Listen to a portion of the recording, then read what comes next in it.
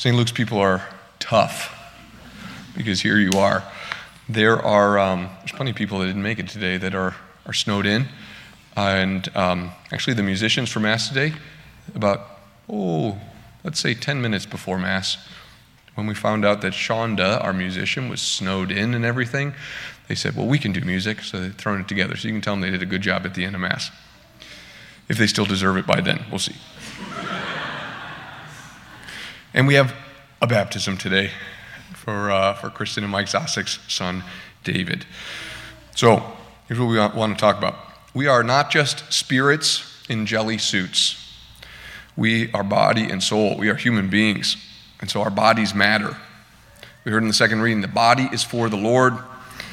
And then it went through and described all of these ways that our bodies are so significant. It's our bodies that become members of Christ. Not just our spirits, but our bodies also.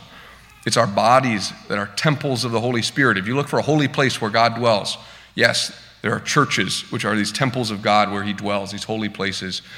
But we, because the Holy Spirit dwells in us, makes us his temple, we also end up being a holy place where God dwells. The body will be raised and we will live in our bodies forever in the resurrection.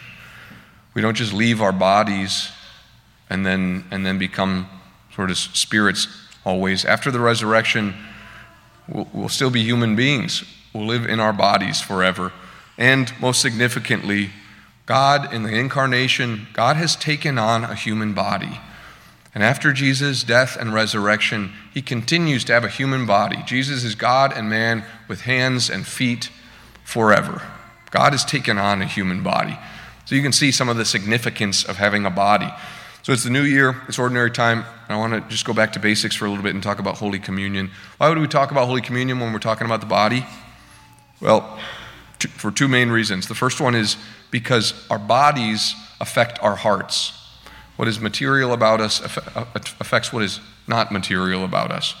So here's just an example of that. Sometimes there have been a few people who have said to me, Father Rob, you look so prayerful at Mass. And I never know what to say to that. If you come up with a good response, you can let me know. Up till now, I just blush and run away. But I am glad that they say that because I do try to be prayerful, even when I'm not prayerful. Because there are plenty of times when to be present and attentive and engaged at Mass is difficult in my heart. And so what I do, because the body affects the heart, is I try with my body to be present and prayerful, to direct my heart to be present and prayerful. So, this happens all the time. This is why we pray in different postures, why sometimes we stand or kneel or sit, because we're trying to move our hearts. So that's the first reason, because the body affects the heart. But the second one is because the body speaks a language to others and to God. If you want to see an example of this, then, I don't know if you've ever done this, maybe it's just that my family's weird, but you can sit around a table and just go around and have each person keep a straight face and laugh. And it is one of the most disturbing things you will ever see. So you don't have to do it right now, and I'm not going to show you, because it's just, there's this weird discordance, because your voice says something about your interior, and your face says a different thing, because the body is supposed to speak a language. So when our bodies say, when our bodies say something different than what our voices or what our hearts say, it's like this weird, what is going on here? So you can try it later on your way home. I meant to ask actually in the beginning, you can, are any of you clenching your fists? You're not driving anymore. You can relax. You're here. Your white knuckles can go away. Another example of how the body speaks a language would just be a common experience that we've all had because we've gone to Mass so many times. You know that there can be, like in the priest, in his demeanor, maybe he says all the right things, and he sings well, and he preaches well, and all of those things, but his body says, when will this be over? Or, I'm tired, or I want to be done with this, or whatever. And it makes a difference to us, because whether he knows it or not, his body is saying something. It's speaking a language to us. But our bodies speak a language to God too, and this is a great, great gift, actually, because there's plenty of times when we go to prayer, and our minds and our hearts are all over the place, and we can't focus, and we can't, stir up anything prayerful in us. We don't have to be disturbed in those times, because when our minds and hearts aren't in a prayerful place, we can pray, we can speak a language, we can tell God that we love him, which is with our bodies. Our minds might be all over the place, but simply to remain in God's presence, to come and sit with him in church, or to kneel, or to make the sign of the cross in a prayerful way.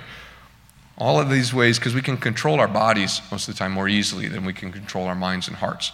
This is a great thing, that we can love God and pray and speak to him, not always even with our mouths and our hearts, but even with our bodies. So at Mass, and especially in Holy Communion, God comes to us through our bodies. He enters our hearts spiritually by entering our bodies in the Blessed Sacrament in Holy Communion. Because of this, because the Lord is present here in a way that we can touch and see and taste, there are all kinds of material things that surround this to express our faith and our love in God. So, this is less of a charismatic homily and more of a catechetical homily, and I don't think I've given one like this before, so you can tell me afterward whether this worked or whether this was a terrible idea. But I want to walk you through just some of the things that happen at the altar around the Blessed Sacrament that express our love and care for the Lord in a material way, ways that we love him with our bodies. Now, all of these things that I'm going to tell you, and there are 12 of them, all of these have great spiritual and symbolic meaning, and we're not going to talk about any of it. Okay, so there's like great depths to go there, and we're not going to mention it. So I want you to know that there's this other level. We're only going to talk about it from an extremely practical perspective. Okay, so number one is the corporal. The corporal is the square of linen that is folded, and it's sitting on top of the chalice right now. When everything's brought over to the altar, the priest unfolds it and lays it on the altar. And you might say, that's really nice. It's a way of dignifying it to have this cloth, but we already have a cloth. There's an altar cloth there. So what's this corporal for? The corporal, again, great spiritual and symbolic meaning, but practically, the corporal is to catch any crumbs or droplets of the Blessed Sacrament that might break off or might spill. Because of this, the corporal isn't just bunched up in the end, it isn't rolled, it isn't like turned over or anything. It's carefully folded in a way that makes an envelope so that whatever is on it remains in it and safe and isn't lost. Okay, that's the corporal. Number two is the pall. This is this square also of linen, and it's made rigid by cardboard or plastic in the middle, and it sits on top of the chalice. So this is the thing that the priest is always taking on and off. Plenty of significance spiritually and symbolically, but practically is to keep bugs and dust out of the chalice, because though it becomes the blood of Jesus, it still smells like wine and flies like the smell of wine. Most of the time, this is one of those things, it's funny, where sometimes priests don't use them. Sometimes when people see that I use it, they say, I thought we don't do that anymore. Like, what is this? Well, the truth is that it was never removed, just like some other things we're going to talk about. It was just kind of forgotten. And then, one day, a priest said, I don't like picking flies out of the chalice, or I don't like swallowing the gnats that land in there. Is there a solution to this? And somebody said, yeah, for the last several hundred years, there was this thing called a pall, and we put it on top of the chalice. Mostly it's important for churches that are open, that don't have air conditioning and stuff. But even here, I will tell you in St. Luke, there is sometimes a little battle that you wage where you open it up and then you quick fight the fly and get it back on. And I have swallowed probably, even with the pall, 7 bugs in my very short priesthood so far. So that's the pall. Okay, number 3 is the purificator, and this is the strip of linen that hangs over the chalice and down the sides. So this is a little bit like a napkin, but it's for purifying and cleaning. It's to collect any droplets of the precious blood, all the water that we use to purify, anything that might have particles of the Blessed Sacrament in it, so that they're all collected and on one cloth. And we'll talk about how those are cleaned in a little bit. Number 4 is the chalice and the paten. The chalice is the cup, and the paten is some sort of plate.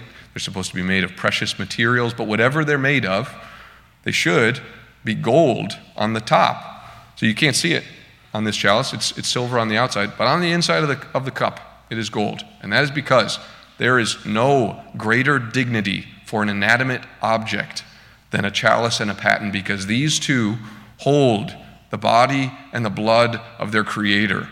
Because of that, where they hold the Blessed Sacrament, they're coated in gold. There is only one creature in all the universe that has a greater dignity than the chalice and the paten, and that is you, because you don't just bear the Lord, but you get to receive him.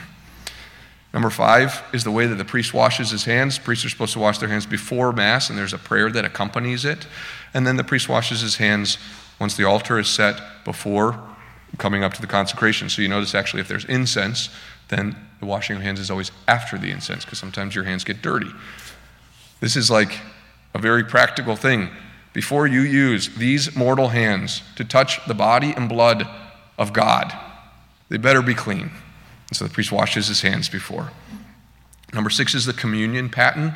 So this is another metallic plate, and this is with a handle that the servers hold during communion. This, again, was something, people come here and they say, whoa, you guys use those? I haven't seen those in 50 years or something. Again, never taken away. It's still in the books. People kind of forgot about it. And then somebody thought, hey, could we put in some sort of safety measure? Because it is a really terrible thing when the Blessed Sacrament, when a host falls to the ground. Is there any sort of help for this? And somebody said, yes, it was invented hundreds of years ago. And that's why we use it. Now, here at St. Luke, just to increase the attention of the servers, to help them know the significance of what they do, because sometimes it can feel perfunctory. It's kind of like security. If you don't have it, that's when you need it. If you do have it, then nobody's going to rob you and you don't need security. So the paten is like, for most of the time, it feels like, is this really necessary? The server goes back and forth between your hands and the ciborium. But it is necessary. And so the servers here, if they catch a host that would have fallen to the ground, I pay them $50.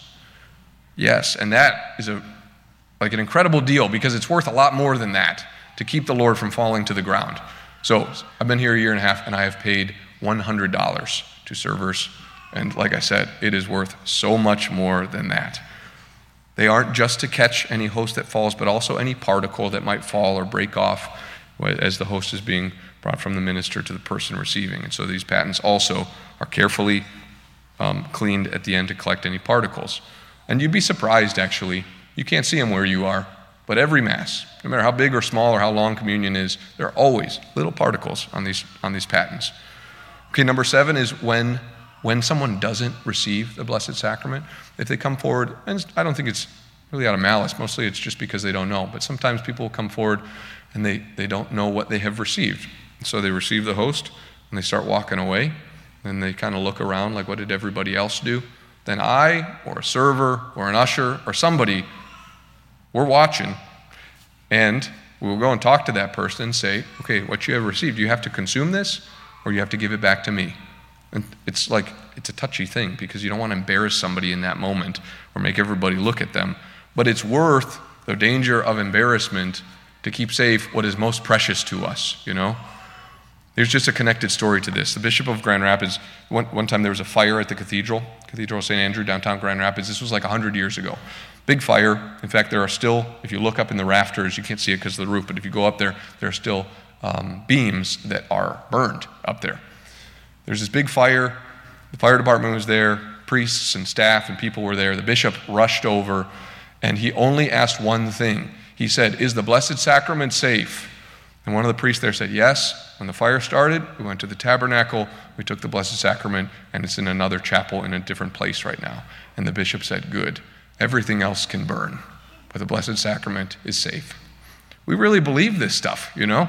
And so yes, if somebody walks away with the Blessed Sacrament, we will gently, kindly, but firmly say, you must receive it or you must give it back, because this isn't just bread anymore. Okay, number 8 is the way that we treat our fingers, actually. The parts of our body that will touch the Blessed Sacrament. You might notice that the priest, we're supposed to keep them together if we've touched the Blessed Sacrament, because there are often little particles, little pieces that get stuck on your fingers. And so very often you might see me do this over the chalice. This isn't like some sort of nervous tick or magic or something, but it's to dislodge whatever crumbs might be there. And then once you've done that, then your fingers are free. But the extraordinary ministers too, after they've distributed communion, they keep their thumb and finger together, because very often you can just feel it, that there are little crumbs on your fingers. That leads us to number 9, which is the ablution cup. You can't see it very well, but it's just behind the bowl on the credence table. And this is just a little crystal cup with water in it. And this is for after somebody has distributed communion, touched the Blessed Sacrament, they take their fingers and they rinse them in the cup, and then they wipe them on a piece of linen there, and their fingers are purified and they are free. Okay, number 10 is purification, the way that we treat these vessels after communion.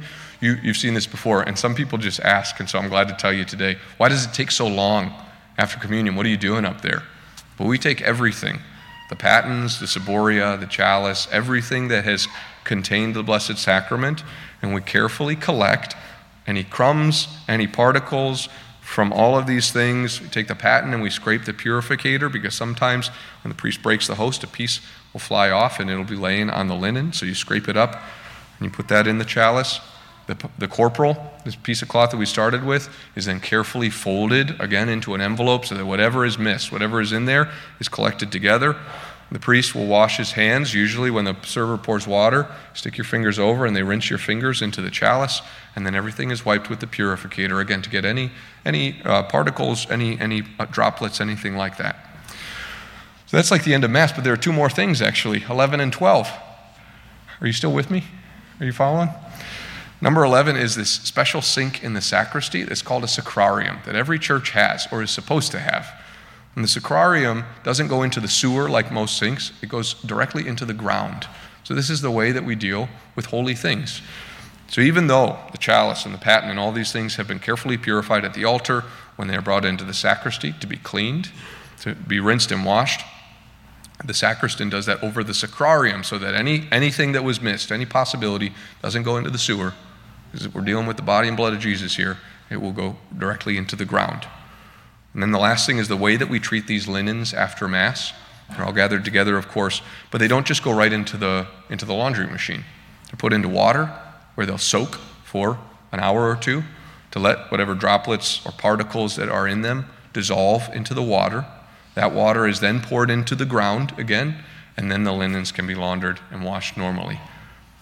So, in rapid succession, those are 12 ways, very quickly, and maybe you never knew, maybe you never noticed at Mass, that we, in a material way, with our bodies, show care and love and faith in the Lord's presence with us in the Blessed Sacrament. Is it overkill? No.